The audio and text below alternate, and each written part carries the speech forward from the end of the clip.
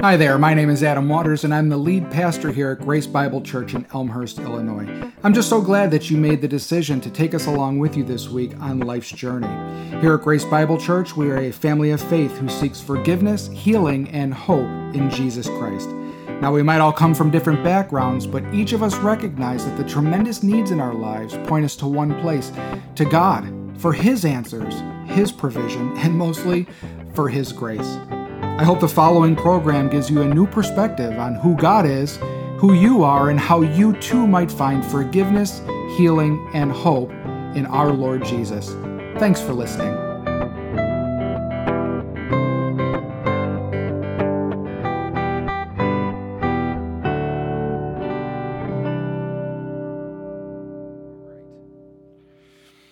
You know, it's always a good question to ask ourselves here at GBC and of ourselves individually, why do we exist? Because the reason why innervates and motivates everything that we do. It's important to understand what our mission is individually and as an organization. I think the Bible is pretty clear about what our role, both as individuals and as a church, is. And that would be to make mature and equipped disciples of Christ. We see it in Matthew 25, where he says, "Go therefore to all nations and make disciples." That is the main verb in that text right there. The teaching and the baptizing, those are secondary to that main verb, make disciples. Make disciples. And what does a disciple look like? What does it mean to be mature and equipped? There's lots of answers. There are people who will focus on, well, if somebody knows the Bible well, that must mean that they are mature. It could mean somebody who knows or prays for a very long time. That person might be mature. It might be somebody who is aged. We see someone with gray hair. Matt was talking about his beard. Me too. I shaved some of it down so it wouldn't be so obvious. But we look at them and we assume as well, because they have white hair, that they, in and of themselves, because of that, must be mature and equipped believers of the Lord. One of the most important aspects of being a mature and equipped believer is one of unity. The desire to be reconciled not only with God through the blood of Jesus Christ, but as a result of that, to be reconciled and unified with one another. You know, the world could use a little bit of unification. The world could use a little bit of peace. We're living in an era of division, the use of often unfair labels, intense disagreement, and it doesn't seem to be getting any better, does it? Sadly, Christians can be leading the charge in the rhetoric of the day toward those who don't believe in Christ or believe differently, especially that in the manner of engagement. The way we disagree matters, though. It does. The world is watching us, and how we disagree with one another is emblematic of what it means to be a follower of Jesus Christ.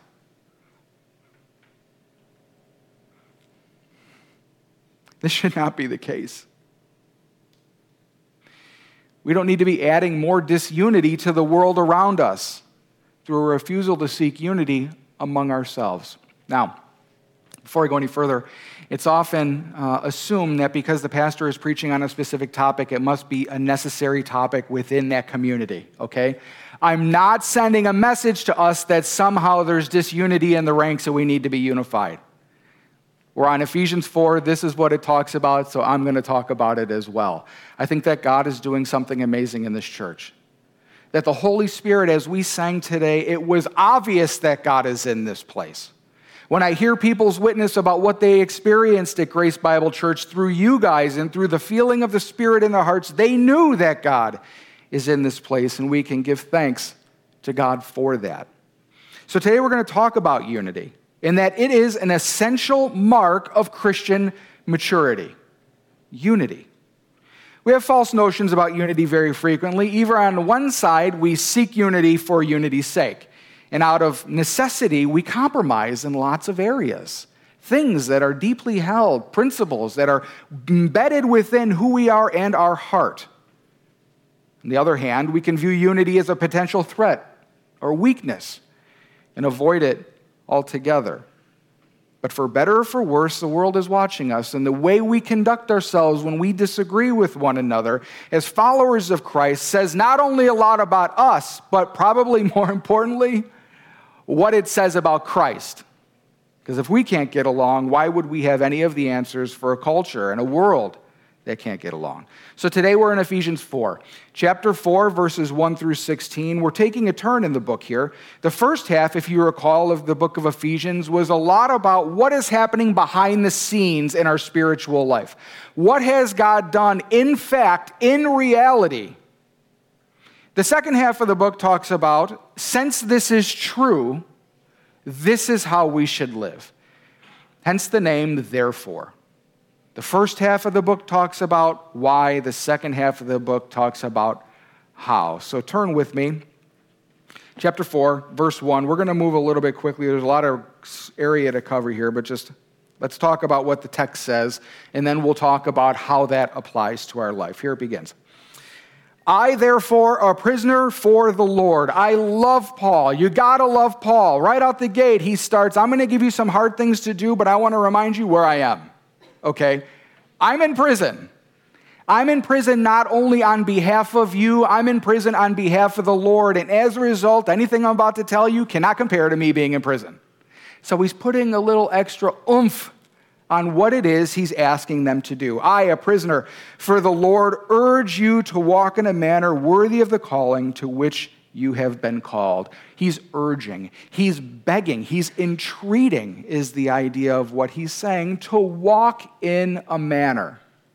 Walk in a manner. In the Old Testament, the Hebrew word for walk is halach. And halach has been used throughout the Old Testament, and now we see it here in the New, to mean the way we conduct ourselves, the way we walk in this world, the way that we behave towards one another, and the way that we serve God. He's saying, I'm asking that you would be obedient, to behave, to comport yourselves in a manner that is worthy of your calling. Now, if you read the first beginning of the book, you're going to say, manner worthy of my calling. Well, I'm not worthy of my calling. In fact, it's the opposite. Because I'm not worthy, Christ had to come in and to save me. So what is it that Paul has in mind here? Paul is saying, the word here, we see it, it means to be in accordance with. It means to walk in a manner congruent with. It says, because this is true in the background, then this is how you should live. To walk in a manner worthy of our calling. Axios is the word. Commensurate.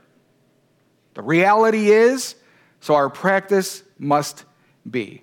You know, there is a truth out there. I've heard this said several times before. Kind of a beautiful illustration is that there is a music to the universe. That music in and through the universe is the very voice of God. Not that the universe is God. Do not misunderstand me. What I'm saying is God, as the creator of everything, is speaking through his creation. It says it in Romans.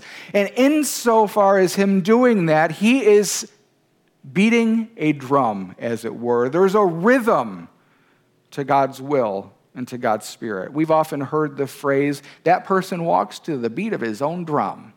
And here in America especially, we elevate that. Oh, that's an individual. That is somebody who lives for himself and lives according to the way God created them, or the way they choose to live, I should say. I believe that God is establishing a rhythm in the universe. We see the notes of that song written here in his book. We feel the notes of the music with the Holy Spirit within us. The true question is, are you in step or are you out of step? Are you continually pulling away from your partner, the Holy Spirit, or are you stepping on his feet? Are you dancing a cha-cha while he's dancing a waltz? That's probably more like it for some of us. Walk in a manner worthy of your calling, to walk in beat with God, to dance to the music of God. Our calling is a calling of grace. There is no doubt. God called us from a place of total darkness, alienation, and called us into his light. He says, walk in a worthy. He tells us how to do it. He says, with all humility and gentleness, with patience, bearing with one another in love. So the first thing I want you to note out of this passage is the logical outcome of our salvation is unity with other believers. Unity. I was going to say the natural outcome, but this ain't natural. This is supernatural. When we live the way we want to live, disunity and discord occurs. Why? Because we're proud. The logical outcome is our unity with other believers. So what does this life look like? He says, with all humility and gentleness and with patience, bear with one another. He's telling us how to bear with one another. First is humility. The word here actually means lowliness. It's interesting. When we see this word lowliness and we say, yeah, I can get behind that. It's hard, we admit. I can get behind the idea of setting myself aside, of loving someone more than myself, or loving at least in a manner like I love myself. But the word here has decidedly negative overtones to the culture to which it was written. In the Greco-Roman world, lowliness was not a positive attribute. This is why Christ was such a stumbling block to many in that day and to many in this day. They see someone who was weak and got taken advantage of. You mean he was despised and this is the person we glorify? Lowliness. In lowliness, we bear with one another. With gentleness, we bear with one another. Agreeability, that's the word, agreeableness. How do we interact with kindness and a desire to benefit the other person, to not be the big show, but to interact with those who think differently than us, who believe different, who live differently than us, and with patience. We bear with one another in love, eager to maintain the unity of the Spirit in the bond of peace. This eager to maintain peace, this spoudazo, this is like running, okay? We see the word eager and we say, well, I'm conscientious, I really, really want this, but there is an idea attached to this word of haste. This says, I immediately go. I do what I can to be there first. I go out of my way in order to maintain peace, to keep peace. That word maintain, keep, protect, and we go first. If there's disunity, we seek to create unity. Where there's potential for disunity, we act proactively to protect that which God has granted us by grace. And we do this and maintain the bond of peace. When you look at this grammar, it's really interesting. In the world, we often say, well, everyone's got to agree. If everyone agrees, then we'll be unified. That's not what this book actually says, or this word actually means. This is not what Paul is saying. Paul is saying is, you are unified. You already are one body and one spirit, as we will read in just a second. And because that is true, because that reality exists among believers, it is now on us to walk in a manner commensurate with that truth. We often falsely believe that peace is the result of people getting along, but peace is the reason we should be getting along. If you remember a week ago or two, He is our peace. Christ is our peace. Not only between God and Creator, but also between each other. Remember, the dividing wall of hostility between Jew and Gentile is broken down. Christ breaks that wall down. He is our peace. The peace is an established spiritual reality. We are united, so we should act like it. Verse 4, there's one body and one spirit, just as you were called to the one hope that belongs to your call, one Lord, one faith, one baptism, one God and Father of all, who is over all and through all and in all. Our unity is not based on human conceptions of peace. It's based on the objective reality of the unity that exists because of Christ and what He has done. The division of Christendom is very often an excuse for those outside of it to dismiss it. I look at the denominations within Christianity and I wonder how much of that could be settled if we just majored on majors. Such fine distinctions in order to pull ourselves out to say we know better. And left to ourselves, we find more and more reason to be separate and right and ununified. This doesn't seem to be what God is calling us to be. It seems clear. Because Christ is our peace, we are unified. Now let's act like it. Second point out of this text, the unity of the church is expressed through the diversity of gifts within it. It's easy for us to say, well, we're unified. It means everyone's got to be the same. It's like clones. We're not clones, nor should we be clones. It never was God's intent for us to be clones. God has given us specific gifts for the betterment of the body, for His glory and for our good. We're moving into a place in the text that's a little bit difficult to interpret. It sort of comes out of left field, and as you're reading through, it seems to break the logic of the text. So I'm going to walk you through it, and we're going to see what we get on the other side. 7, but grace was given to each one of us according to the measure of Christ's gift. I believe Paul is saying, what I'm asking you to do is hard, but God has given you grace. He says, and He's given you enough grace according to the measure of Christ's gift. Christ's gift for us was infinite. Paul is saying you have everything you need, that His grace is sufficient for you to live the way that I'm calling you to live between one another.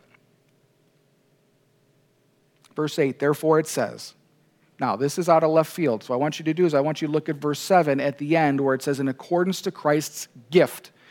Gift is the word that Paul is going to riff on now. He says, therefore, when He ascended on high, this is Jesus, He led a host of captives, and He gave gifts to men. Oftentimes when you're reading the New Testament, you have to ask yourself, why do they select this particular passage in the Old Testament to talk about what it is they're saying? Sometimes it is one point that they're trying to pull out, but it's attached to a larger piece. And so we see this, He led captives or captivity free or captivity captive or a host of captives. This isn't necessarily the point that Paul is making. He's saying the gift. He gave gifts to men. He pulls it from Psalm 68:18. When Christ ascended on high, He sent back the Holy Spirit. Today is the day that we commemorate that event, Pentecost. When that Holy Spirit came down, when the Holy Spirit came down and indwelled believers, He gave gifts to us that we would be useful to Him, that we would be a blessing to one another. And each one of these gifts are different. And each one of these gifts, when used properly, work together, but it doesn't always feel like it. We got the merciful encouragers talking to the prophetic leaders. And it's easy to say, to railroad the other and say their perspective is wrong.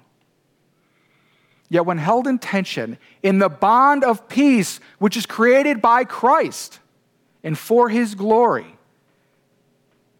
it becomes a collaboration. When the Spirit descended upon us and dwelled in us as believers, the believer, us, we were graced with a gift. Verse 9. You may have a parentheses in your text. It's because this is a separate thought that Paul is having.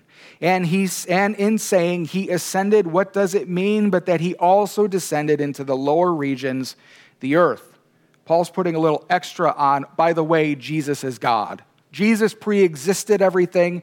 Jesus, did I say John or Paul? Paul is saying that. Paul is saying it. It says, He who descended is the one who also ascended far above all the heavens, that He might fill all things. Some of you might know the Apostolic Creed where it says that Jesus died and descended into hell and 3 days later was raised. It's from this text. The problem is this text probably doesn't say that. Since the Apostolic Creed was written, Greek has developed as a language and the understanding that people had of it. And the way this is written here, it probably means that Christ ascended also descended to earth, the lower regions here, not hell. I don't hold super strongly on that, but just for those of you who wonder, this is where it is from. Verse 11. And he gave the apostles, the prophets, the evangelists, the shepherds, and teachers to equip the saints, that's you, for the work of ministry, for building up the body of Christ. As an example of how Christ has gifted the church for the benefit of the church and for God's glory, it talks about several offices of those church, functions of people within it. Apostles, prophets, evangelists, shepherds, and teachers. These are sometimes referred to as the fivefold ministry. You look around, you're going to see this, the fivefold ministry. There are some who believe that these offices, except for pastors and teachers, had died away in the apostolic era, and this is an area of contention even today. I think this is the way it goes. This is how I understand it. Okay, is that the fivefold ministry, as we see it in the New Testament, does not mean that there are apostles like the apostles that existed then. Those who were sent specifically by God. We have apostled functions now. 2 of them were up here presenting about what they are doing in Egypt and in Hong Kong this summer. Apostle means one who is sent. We see a basic analog today with missionaries, okay? However, it's important to know there are people today who believe that the apostles or self-declared apostles or apostles who exist today by name, apostle, are a continuation of the spiritual heritage of Christ and therefore in themselves carry authority. Authority. What ends up happening is people begin to follow an apostle because of the belief that they hold authority as a direct descendant of Christ. And you can get off into left field like that. But we do have the apostolic function today, missionaries. Prophets, those who declare the truths of God, warning and comforting, preachers. Evangelists, those who go to the lost and are especially gifted in bringing people to the Lord at the point of initial conversion. And then shepherds and teachers. A little side note, some of you might even have shepherds-teachers as one person. I think that's probably the truth, and it's likely one office. This is what I'm called to do, a shepherd-teacher. The purpose of these roles is to equip and nurture the rest of the church for service. God has gifted the church with these offices. Why? To equip the saints for the work of ministry. Too often it's easy to say, pastor does it. There are a lot of churches that the pastor does everything. They say, after all, he's a pastor. He's a different class than the rest of us. The Bible teaches that we are a priesthood of believers. Do you believe that? Isn't that amazing? That you are a priest or a priestess of God, and that you carry all of his rights and responsibilities. You are the one who is intended to do the work of ministry. All of you. The moment you receive the Lord and you are indwelled by the power of the Holy Spirit, you're endowed with a gift. You carry that gift in the authority of Christ. Because ultimately it is you, each of us, together, who does the work of ministry to build up the body. Verse 13. Until we all attain to the unity of the faith and the knowledge of the Son of God, to mature manhood, to the measure of the stature of the fullness of Christ. Unity of the faith is not cloning. What unity of the faith is all eyes on Christ. This is my heart. This is why I am called. That each and every one of us would get a clearer vision of the love of Christ in our lives. That he would be magnified, and in doing so, we would be minimized. That his love for us would grow, and that our problems and circumstances would pale in comparison. Think about a life like that. I think about it all the time. I'm so sensitive to the things that are going on within me, sinful things, things I hate. If you're growing with the Lord, you should be feeling it too. All I want for you is Christ, that he would grow in your hearts, and that you would be conformed into that image. Paul uses language about sort of being unsure until the growth of someone in Christ is formed in them. It's kind of like, I used to breed parrots. Not many of you know this we're going to a deep cut here, okay? This is a B-side right here. You guys know that I'll say am, but was an addict. That means if 1 is great, 1,000 is just getting started, okay? We bought a bird years ago, 25 years ago. Said, this bird is awesome. It was an African gray parrot. Thing talked, it loved you. It was like a person. It's like, oh, someone who's never going to judge me. It's like, and then we taught him judgmental language, and that went out the window. But anyway, so if this one parrot is great, what if we bought a pair that laid eggs? Then we could have more.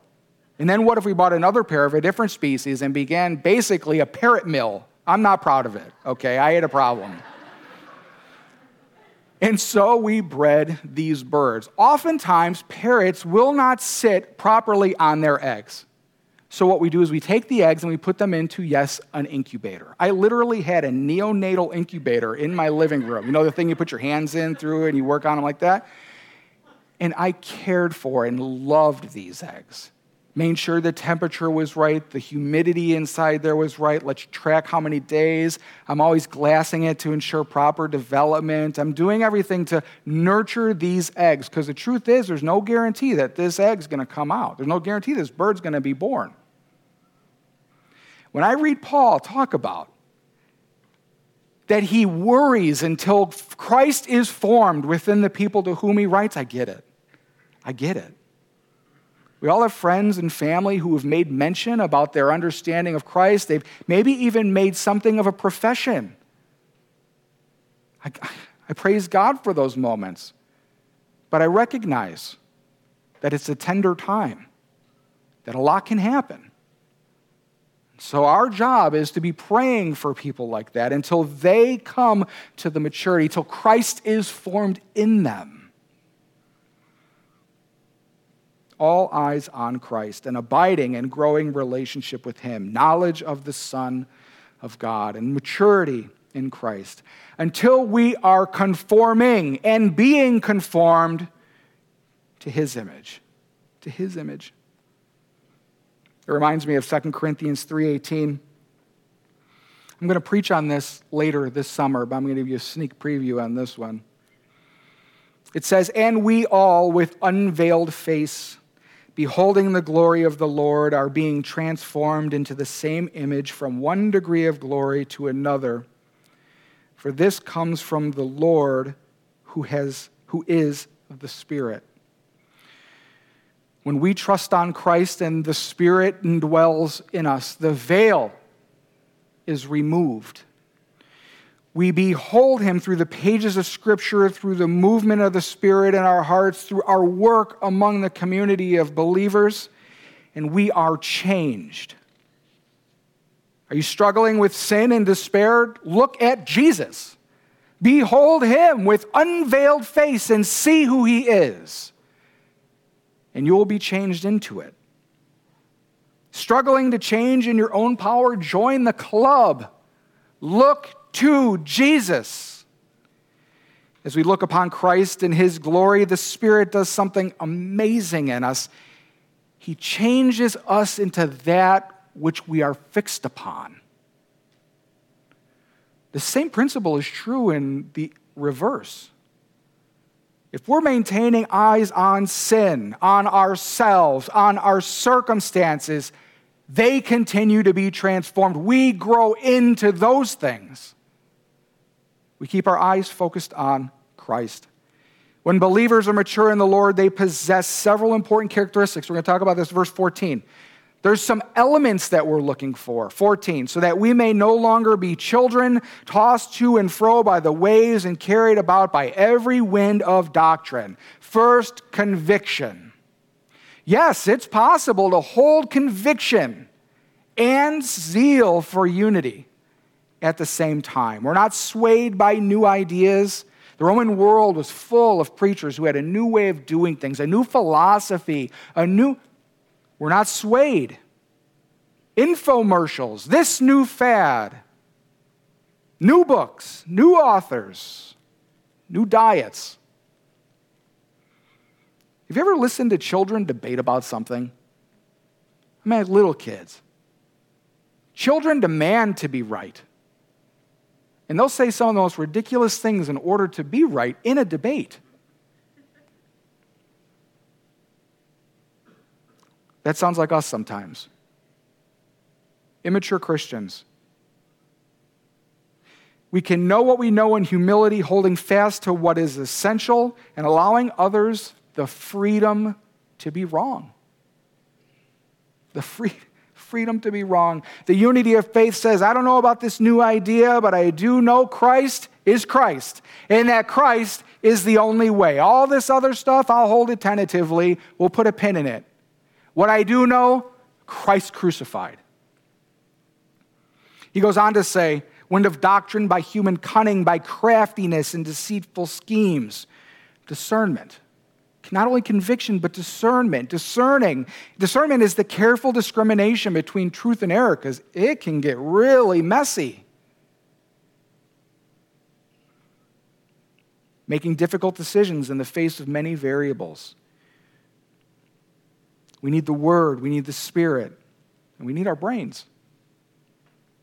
Verse 15, rather speaking the truth in love, we're to grow up in every way into Him who is the head, into Christ, from whom the whole body, joined and held together by every joint with which it is equipped, when each part is working properly, makes the body grow so that it builds itself up in love. Finally, love. Our demonstration of truth and love is the way that we grow into Christ-likeness. This is not gushy love. This is not the type of love that humanity proposes or our culture proposes as the truest expression of acceptance and personal connection. This love that grows us together in Christ and towards Christ is the love that Paul is speaking about. So, what can we do then? How do we apply these truths to our lives? First, as we consider our peace in Christ, we reckon with the fact that Christ has made us unified. And so, therefore, we live like it. My circumstances are swirling. I'm angry at this person. Where does my mind go? Not to the circumstance, to Christ. No, this is the truth, so I'm going to live like it. Secondly, major on the majors. Major on the majors. We often want to nitpick things to be especially the way we want in order to make ourselves feel better. Major on the majors. Augustine said, in essentials, unity, and non-essentials, liberty, and all things charity. Hold fast to which is good, Christ crucified. Allow others the liberty to believe what they want, but do it all in love. Embrace diversity, not just racially, but of thought, of perspective. There's strength in this.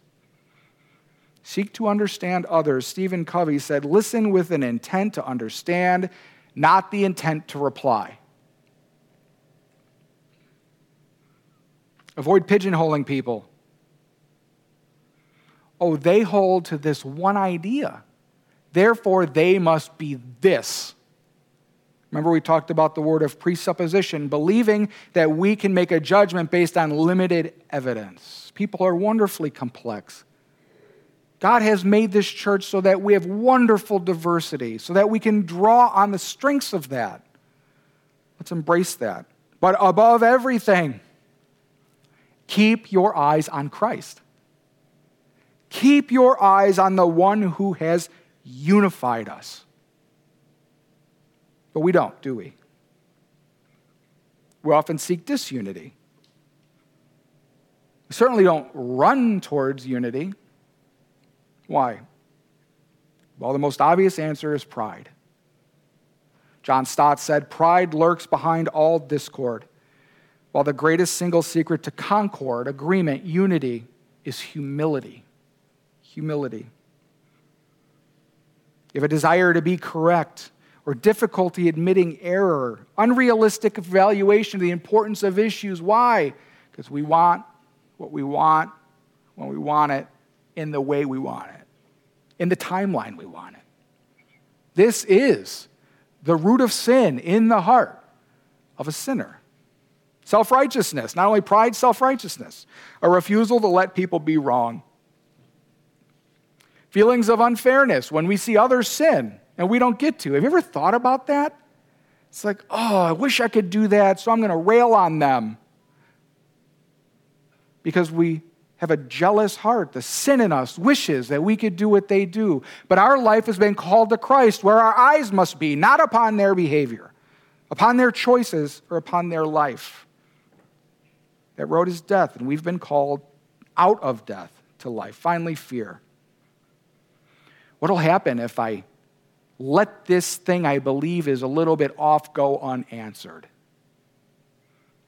We don't need to be snipers shooting down every single little bit of error we find. We don't have to maintain control, because the truth is we do not have it. It's an illusion, in case you haven't figured it out. Your control is an illusion. All these, pride, self-righteousness, and fear, that motivates our sin of disunity is answered by the life and death of Christ. Looking at Christ, how did he live?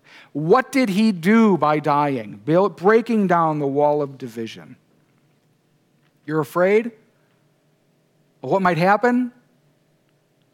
Christ can control things. Christ has it. Let him superintend your world and your life and the life around you.